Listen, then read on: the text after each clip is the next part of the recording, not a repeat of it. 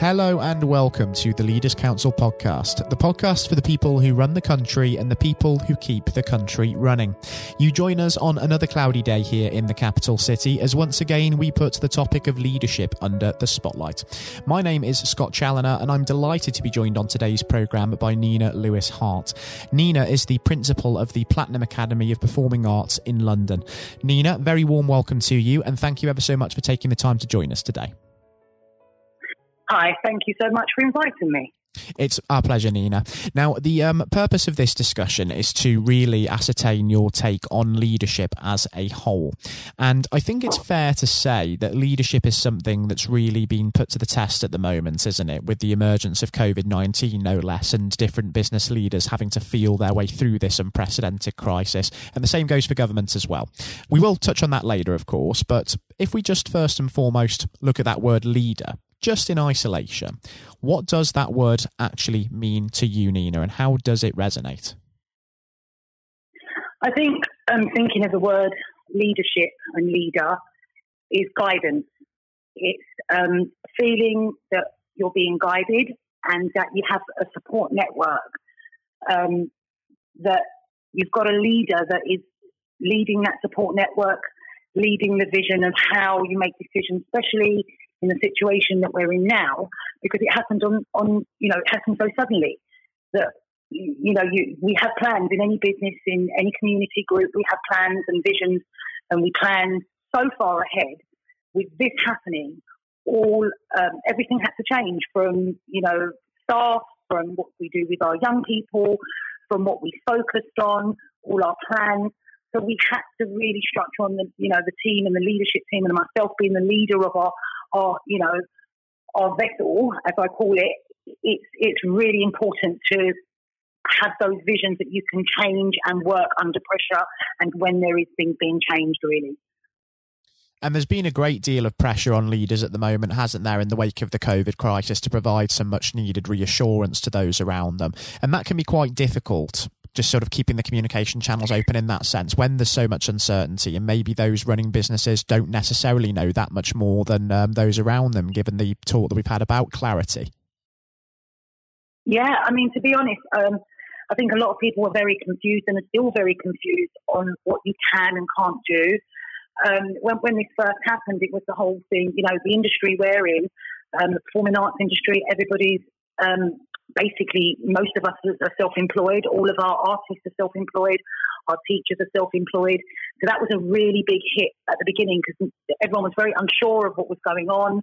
So as we said, as a leader, we need to be able, we had to make sure we were reassuring everybody that we were doing everything that we could do and researching everything that we could research to then pass on the information to all our staff and all our students. Because, especially with something that we do, it's like a school, but a part-time school where a lot of young people find it their safe haven.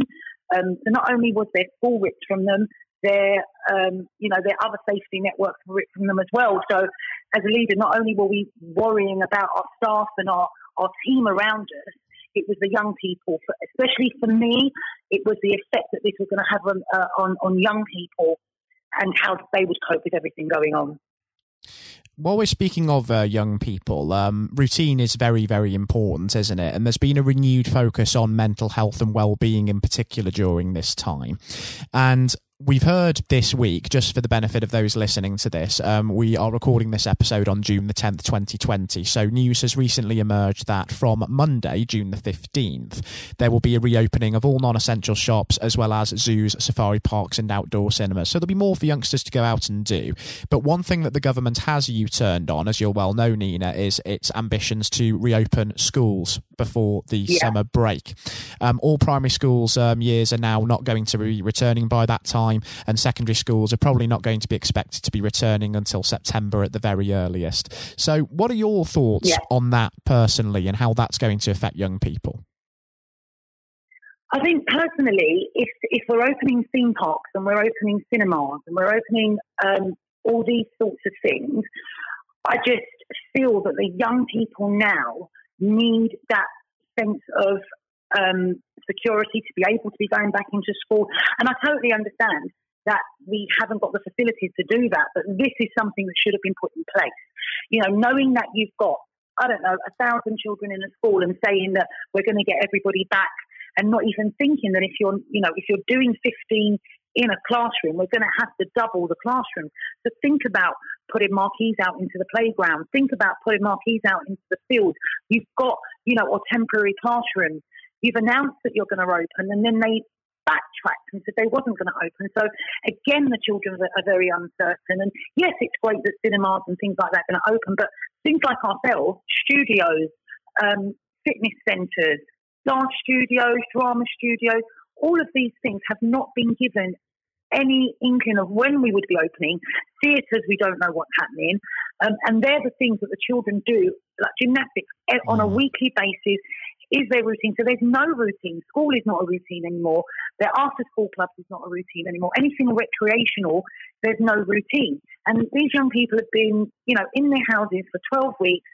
I've been talking to a lot of parents, working with a lot of organisations, that young people are really going to struggle going back into the community and just, getting used to normal things again. There's a lot of young people that don't even want to go out of their houses at the moment because they're scared.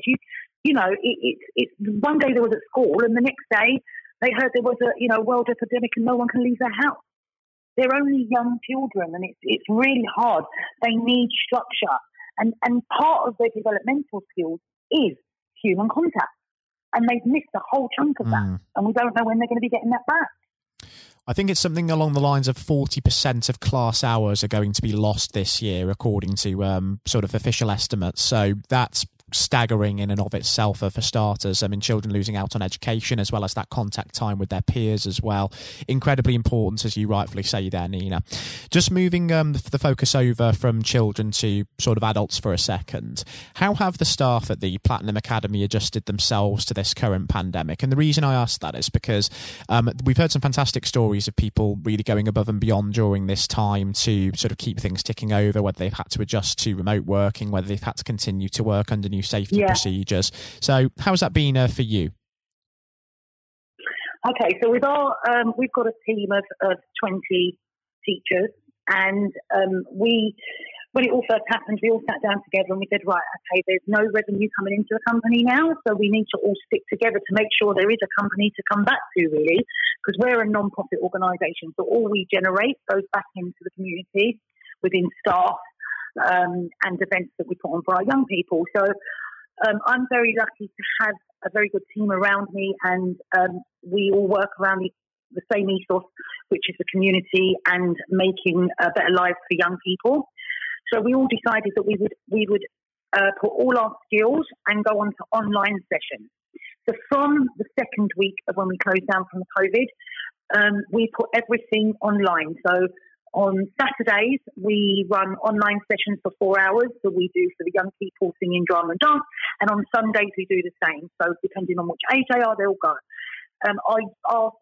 Our staff was doing it for goodwill for a good amount of time, for about 8 weeks.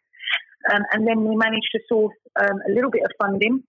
So they've taken, rather than saying what they usually get, £30 an hour, they've taken a pay cut and they're just taking like £10 an hour, just so obviously that's just giving them something just for their time.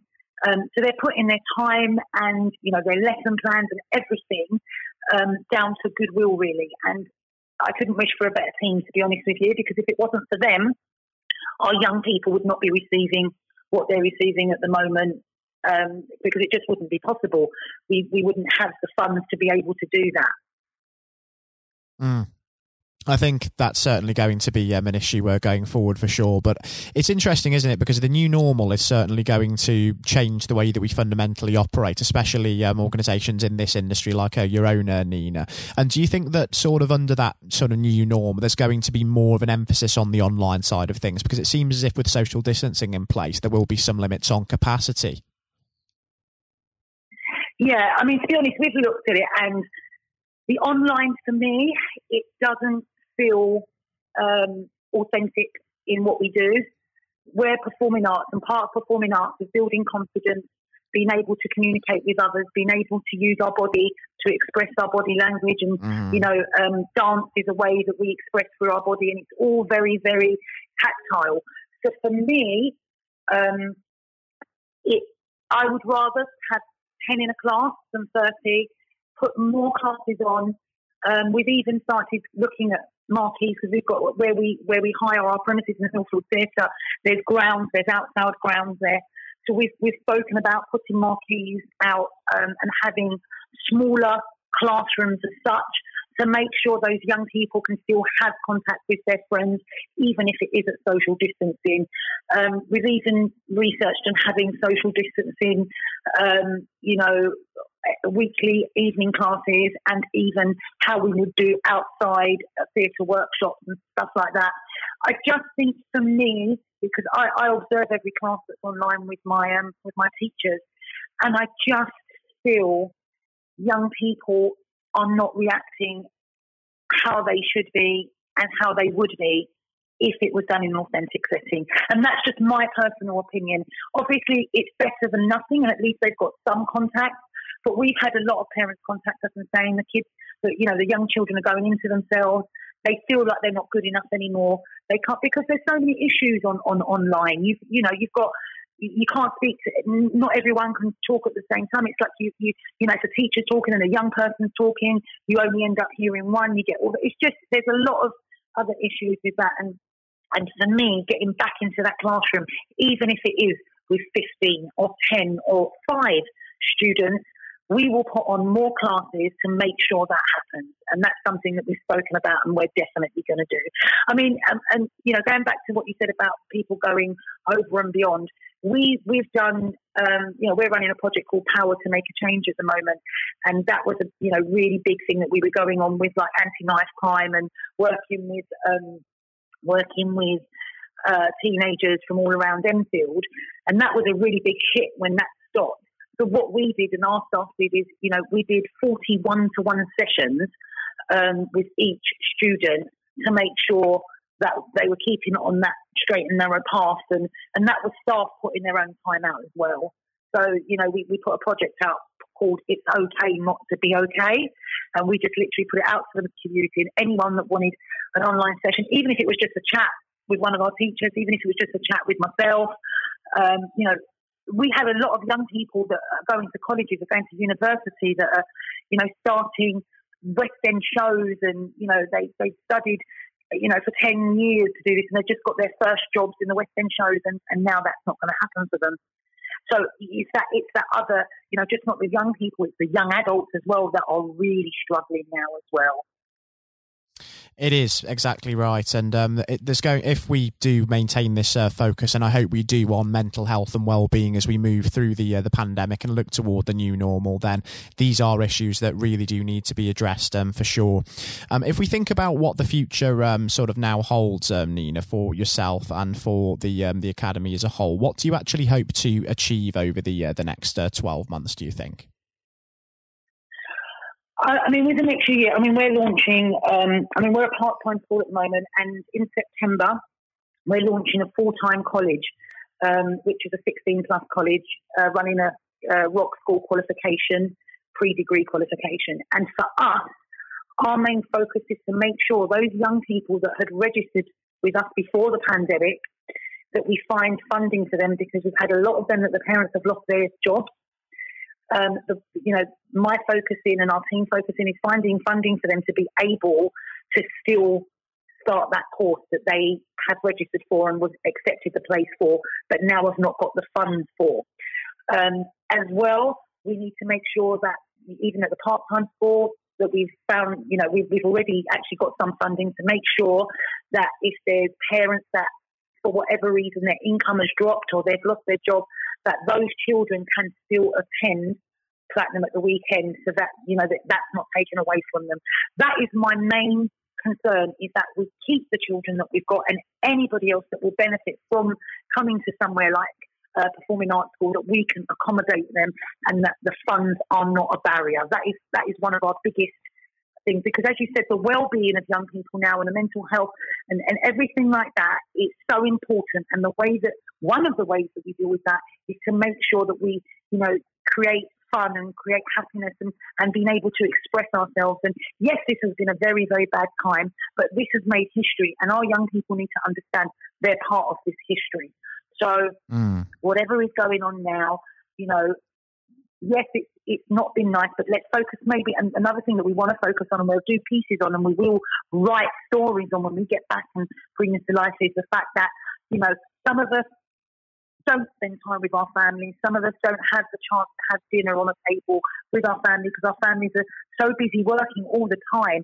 Even, to be honest, myself, so let's take, if we can, anything good out of it is the fact that, the pause button has been put on, and let's reboot and let's all go back positive and, fresh, and let's just make this a better place, basically, and just all unite together.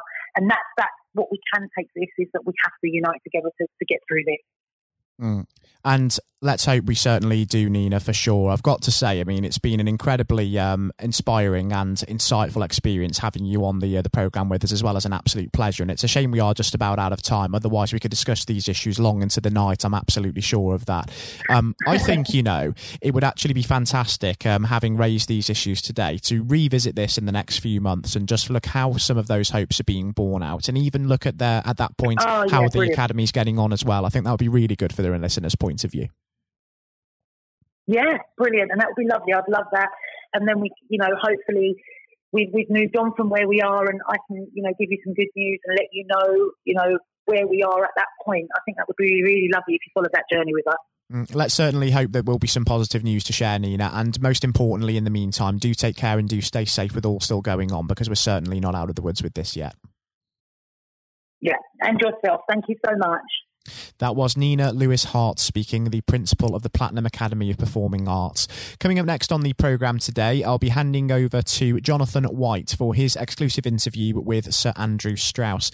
Sir Andrew, a former England cricket captain, is currently Director of Cricket for the England and Wales Cricket Board. During his days as skipper, however, he became one of only 3 England captains to have secured the Ashes both at home and away in Australia, so part of a very illustrious club. And he also racked up enough Test victories to become the second highest Test victory holding captain in England's history. That is quite impressive. Coming up next on the programme is that interview, and I hope you enjoy listening just as much as Jonathan enjoyed speaking with Sir Andrew. And that's coming up now. Hello and welcome. I'm Jonathan White, and today we are joined by Sir Andrew Strauss, former captain of the England cricket team and former director of cricket at the ECB. Sir Andrew, thank you very much for joining us today. Real pleasure to be here. Thank you. The pleasure is all of ours. And you've had a distinguished career, as I said, both on and off the pitch in English cricket, recognised not least with your knighthood for services to sport just last year. So congratulations on that. Yeah, thank you. Now, there have been ups and downs in the career, like any career, including public and private disagreements with certain individuals. And on that front, I think what everybody wants to know: have you finally forgiven Marcus Trescothick for giving you that stupid Lord Brocket nickname? Well, my recollection was that it wasn't Marcus Trescothick who gave me that nickname. It was actually Mark Butcher. He's to blame. I think there were a lot of people. It was the senior England teams at that time who wanted to sort of put me in my place and make sure that I didn't get above my station. So thankfully it didn't particularly stick, other than within those group of players. And you really did try and get on their nerves by getting above your station, because, of course, in your first outing, you went on to score 112. Now, am I right in saying this, perhaps, that you only got there because Michael Vaughan did himself an injury? Well, that was the reason I got on the pitch in the first place. Yeah, absolutely. I mean, it's often sort of misunderstood or misjudged, the role that luck plays in an international cricket or sporting career, full stop. And, I was waiting patiently in the wings for an opportunity, and it didn't really seem like an opportunity was going to come along. And then, I've only got injured in the nets, and there was my chance, and I had to kind of grab it with both hands if I could. And you certainly did. What was it like then to see your name being put up on the Lord's Honour Board after your first appearance? Yeah, look, I'd just been transported to a completely different world almost. I was a Middlesex player, I was captain of Middlesex, all my focus was on helping Middlesex sort of win the championship and whatever. And then a week later, I've scored a Test century, which is something I'd always dreamed out, literally all my life. And then the thought of doing it at Lord's in your first Test match. I mean, it was literally the dream. So, and then suddenly I started thinking, wow, hold on, potentially I've got a whole England career ahead of me and everything that entails. So it was a real shock to the system. But I suppose what I was grateful for was that I was relatively old, probably not the right way of putting it, but I was 27 years of age. I was pretty comfortable with my own game. And I was also, I think, mature enough to understand that this was a great opportunity for me, but not to get carried away with it, which is unfortunately what happens with a lot of younger players. Without a doubt. And I think in those early years of your career, it's so important, I think you'd agree, especially when you're learning from other more experienced people. And this can be true of any field, whether it's sports or politics or business, to have somebody there that you can rely on or look up to for guidance. In those early days, was there somebody that you could say to this day that, thank goodness they were there for you? Well, I think in preparing me for international cricket, Justin Langer was a massive source of advice for me. So he was captain of Middlesex a couple of years beforehand and really helped me understand what I needed to do to get there. But then I think on the day-to-day basis, my wife Ruth played a huge role, just in terms of, because I think there is that real danger that you get carried away with it and you think international sport in that goldfish bowl that, you're more important than you were previously, or that whole world is the real world. And obviously all we know is that the real world, nothing's changed other than other people's perception of you. And you need that grounding. And again, that can be true of so many different areas of life. I think so, yeah. I mean, very easy to get caught up in it and end up doing different things, being with different people, sort of trying to enjoy everything that goes with international cricket rather than focusing on the actual international cricket. And itself. In those early days, Andrew, there were lots of examples where you could have got carried away because that team accomplished so much. I think for a lot of people, the 2005 Ashes series is one of the greatest sporting moments of this country's history. Now, we could chat for hours about that, but I know I wouldn't be allowed to, and you've got other places to be, so we can't do that. But if I may, I would love to ask what your highlight was personally for that, but perhaps more importantly, as a team, how were you able as a group to deal with the pressure no doubt you were feeling? Yeah, well, the pressure is like nothing else that I experienced before or after, because, I think it's easy to forget how much of a holy grail the Ashes was back then. We hadn't won it for so long, and it seemed like we'd come up against these invincible Australian teams year after year. So, the closer we got to it, the harder it became. I remember Ashley Giles walking into the dressing room for I think it was in the final day of the series, and I looked at him and he looked absolutely terrible, like just white of a sheet, grey. He looked like aged about 5 years. I went, God, Charlie, you're not looking too good. And he went, yeah, it's not surprising. I haven't slept for 8 weeks. And I went, well, join the club. And I think we'd all been sort of living this behind our own closed doors. And it's just an extraordinary thing. And without doubt, the highlight was, number one, drawing that game at the Oval to make sure we won the Ashes, but also the day after, that open-top bus parade around London, and to understand that we'd broken out of the cricket bubble, that just general sports fans or just people that were interested in seeing England win at something were all engaged and completely besotted by the whole thing. I think that's such a key point, Andrew, because there were so many people back in 2005 that may have not even given cricket a second glance, and it put a whole new generation, especially of children, school kids, into loving that sport. And so beyond the actual competition itself, what a fantastic thing to be able to say was accomplished for absolutely. Everything you say there is absolutely right. Like we just sort of opened the doors of cricket to a whole new generation. But probably more importantly, it was the one and only time in my life that I got papped outside a nightclub that night when we were celebrating. I felt like I'd really arrived as a celebrity. Yes. It only happened for that one night, unfortunately. But I did ask for a highlight, and if you didn't perhaps give a specific one on the pitch, so I would suggest perhaps that catch at Trent Bridge. No. I mean, the catch at Trent Bridge was, you see a ball, you stick out your hand and it goes in. I think my personal highlight was I scored 100 in that fifth test match under real pressure. And that was one that, that wasn't a moment. That was a number of hours, and I had to dig pretty deep to do that. Now, obviously, not that long later, and you were lucky enough and privileged, I'm sure, no doubt, to serve as captain. And whether you like it or not, you become the focal point of criticism. You were looked on, up to, and relied upon to be strong, especially when the going gets tough. You become a leader in many senses of the word. During your time as captain, what qualities does one require to fulfill that role? Well, a fair amount of resilience for starters. You're absolutely right. I remember when I got the role, it did feel like the biggest sort of poison chalice of all time, and sort of a litany of England captains had sort of been churned up by the job prior to me taking over. So there was that sort of realization this is going to be a tough thing to do, and you're going to have to dig pretty deep.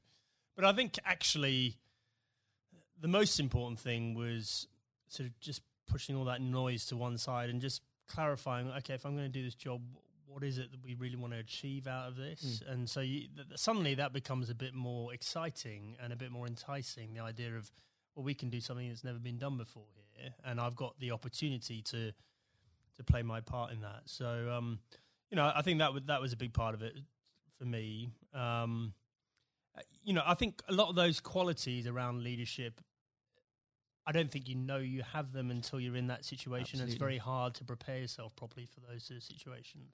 And when managing a team, you're required to manage, of course, what some people could call big personalities. Others could use different, shorter words. How poisonous can it be, when players, and indeed, and this applies again to so many different areas of life, when individuals think they are perhaps more important than a team? Well, I think probably worth broadening out that a bit. I think there are all sorts of different people that you have to sort of contend with in a team environment, and the job of the leadership or the management is to try and sort of gel them all together and get them bought into what you're trying to do and whatever. So, there are some people that are a bit more self-absorbed. There's some people that are slightly more maverick in the way they view the world. There's some people that are very quiet. There's some people that are, perhaps very worried about what might go wrong. And so you've got to try and understand all these people individually and try and get the best out of them. But there was definitely a line there for me in terms of embracing difference up to the point where someone following their agenda was going in a completely different path from the team's agenda. And, if and when that happens, that should be a problem for a leadership. And if it isn't a problem, then you're not doing your job properly. Absolutely. And with all that in mind, actually, and perhaps this is a bit of a mean question, but what advice would you give to others in a similar position, leading a team, being looked up to? What would be the key advice you'd give to them, and that you couldn't really do without it? Just generally about leading a team? I think so, yes. Okay, number one thing about leadership, I'm absolutely certain about this, is that the people you're leading need to know that you care about them. And if they genuinely believe you've got their best interests at heart, they will forgive all sorts of other inadequacies you might have, and I definitely had many. Because they'll know your heart's in the right place, and they'll feel comforted. There'll be a degree of sort of psychological safety or whatever you might term to make sure that the team comes together when the going gets tough. If they genuinely don't believe you care about them and you're in it for yourself, doesn't matter how charismatic you might be. It doesn't matter, how gregarious and how impressive you might be as a person. They will be wary of you, and they will start looking after their own interests very quickly. Now, in 2015, obviously, you were appointed as director of cricket at the ECB. You took some pretty major steps early on. You brought in Trevor Bayliss as coach, was brought in. You put a much greater emphasis on limited overs cricket. Now, in the abstract, what had you identified that needed to be changed for English cricket? And were there qualities that you had developed, you'd found out you had as England captain, that you were able to bring over to the job? Okay, so the first thing was we had this unbelievable opportunity of the World Cup on home soil in 2019. I was sick and tired of watching us make the same mistakes in World Cups, and this includes my time as captain. We just kept on sleepwalking our way into it and pretending everything would be all right on the night, and it never was. And so I definitely made it our priority to win that 2019 World Cup. I thought that was more important than anything else that was going to be taking place in my tenure. And I knew in order to do that, we had to completely shift our perception of white ball cricket. Quite a radical shift from what we were coming from. Yeah, but the rest of the game had moved on. And the rest of the game had understood that white ball cricket was playing an increasingly important role in both financially, but also in terms of players' focus and interest. Yes. And we had to move. In fact, we didn't have to move at times. We need to get ahead of the time. So, we had to completely shift both our philosophy, but also the way we played in order to do that. And I was very lucky having both Trevor Bayliss and Owen Morgan, who were prepared to sort of role model that and lead that through.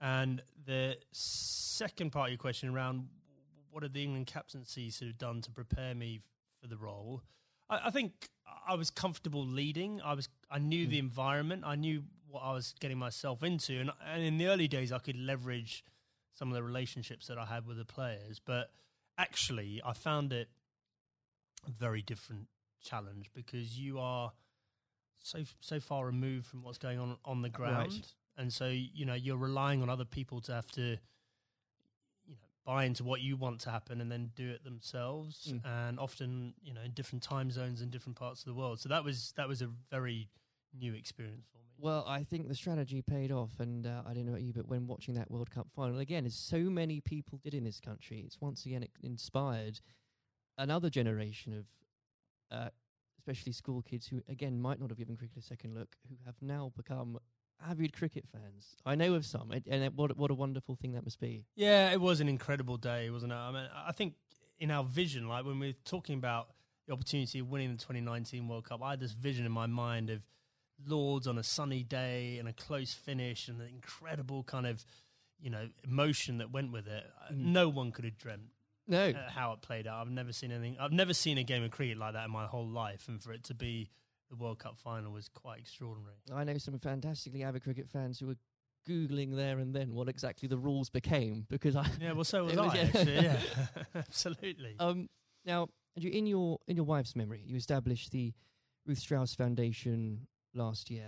In doing so, whether you'd admit it or not, yourself and the foundation has become an inspiration to thousands, husbands and wives, mothers and fathers, sons and daughters.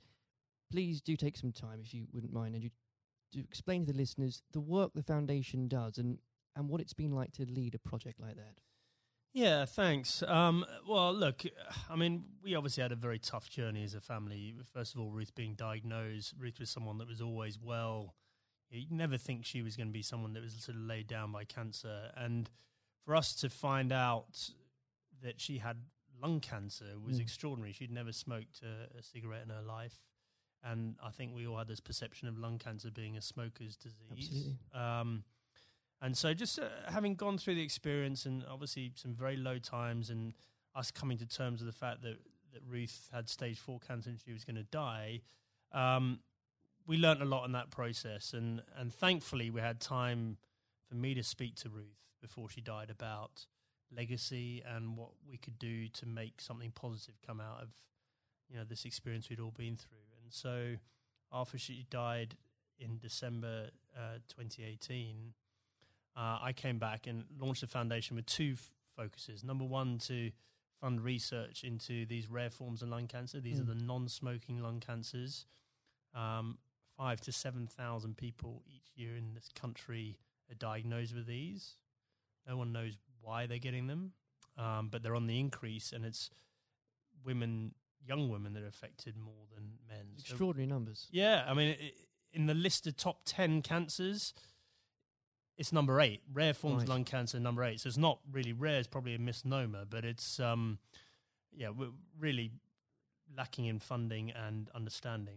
And then the second element, and probably this is in some ways more pressing, is to help cancer. Anyone who's got cancer who has an incurable diagnosis, to help them and their families prepare themselves for death. And so in order to do that, we need to be able to find ways of them having open conversations with each other, because if you do this well, it should help the bereavement afterwards if you're well prepared for it. It's not something people like to do. I was very lucky that Ruth wanted to do it. But also we have to have that debate about the taboo of death and, effectively how uncomfortable we are talking about it, and certainly how bad we are preparing for it. If you think for a moment about antenatal classes before you have your baby, like how we're preparing you for how your life's going to change, and we do nothing around death, even though we're all going to experience it in one way, shape or form. And, I think as a society we need to be better than that. We've come a long way in so many different areas, and especially around mental health. And we can do better about death. There's no doubt about it. Well, I think the foundation is leading the way in breaking taboos on that front, because they need to be broken. I know the foundation is going out some events later this year. So if you could tell us about some of those, that would be. Yeah. So we've got a couple of big ones coming up. So the Westminster Mile, which is a very inclusive. If you're think about a marathon, but just think about just doing a mile of a marathon rather than 26. Sounds ideal. So we've got grandparents, we've got little kids, we've got people pushing prams, so that we're going to get as many people as possible to play their part in that and raise some funds. We've got the Red for Ruth Day at Lord's again, so that was an incredible day for us last year. Whether you were there or not, especially if you were there, I mean to say, but whether it was the photos in the papers the next day, what an I think it was the 15th of April, wasn't it? What an extraordinary day, and what an overwhelming day that must have been for you. Yeah, absolutely. Well, I mean, an Ashes Test match is a big day anyway, yes. And then for us to have that extra element of the Red for Ruth Day, and to see the wave of support, myself and the boys were incredibly profoundly affected by that in a good way. We felt so much love and support there. And then the foundation is directly benefited hugely by the funds raised. And we want to take it up a gear this year and make it more of a community thing, not just the day at Lord's. I even saw some of the stuffiest members of the MCC, Andrew, wearing red. So what an extraordinary thing. Yeah, well, a lot of them wear red trousers anyway, I think. But absolutely. They were right behind us. And, we really want that to be something that's embedded in the English summer, just like the McGrath Foundation Days yes. in Sydney in Australia. Well, it's been a complete inspiration, and I very much hope we can talk about that perhaps late in a few months as well. Absolutely. Before we go, as I'm conscious of the time, it's also an exciting year for domestic cricket, not least because of the introduction of the 100, not without its critics, Andrew, I know you're a big proponent of it. The Blast has clearly shown that the short form of the game has brought cricket to a new and growing audience, exciting games. What do you say to those that ask, why do we need the 100 as well? So the 100 is the most important step forward in domestic cricket in this country ever. And the reason for that is that increasingly, there's two things. First of all, we need to break out of the cricket bubble. So the Blast followers tend to be the same people that follow other cricket. Right. And therefore, that's a small audience and potentially a declining one over time, even though the Blast sales are increasing. We need to break out of that and try and get more general sports fans into cricket. But more importantly, just the way the tournament's set up, and it's one game a day over a 6-week period, broadcasters will pay money for that.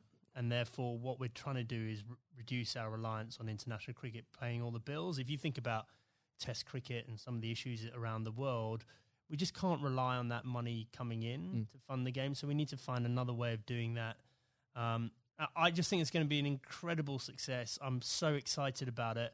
I know there are people that are worried about it, but in 2 or 3 years' time, we're going to have our own short form tournament that will rival the Big Bash, and we'll be moving towards the IPL. And those are 2 enormous events out there, and we can have our own version of that ourselves. I can feel your enthusiasm for it. As an Essex fan, I'm still stumped as to, I think I'm going to have to choose between either supporting a team based at the Oval or a team based at Lords. And I'll get over that, but I'll have to do it. Well, surely it's got to be the Lords one, right? Of course. Yeah. Sanju, it's been an absolute pleasure discussing that and everything else with you today. Thank you very much. Cheers. This has been the Leaders Council podcast. Thank you for celebrating excellence in leadership with us. I've been your host, Scott Challoner. Until next time, goodbye. Thank you for listening to our podcast. The views expressed within the podcast do not reflect the views of the Leaders Council of Great Britain and Northern Ireland, its parent company or subsidiaries, members of staff, or other guests of any other person therein associated.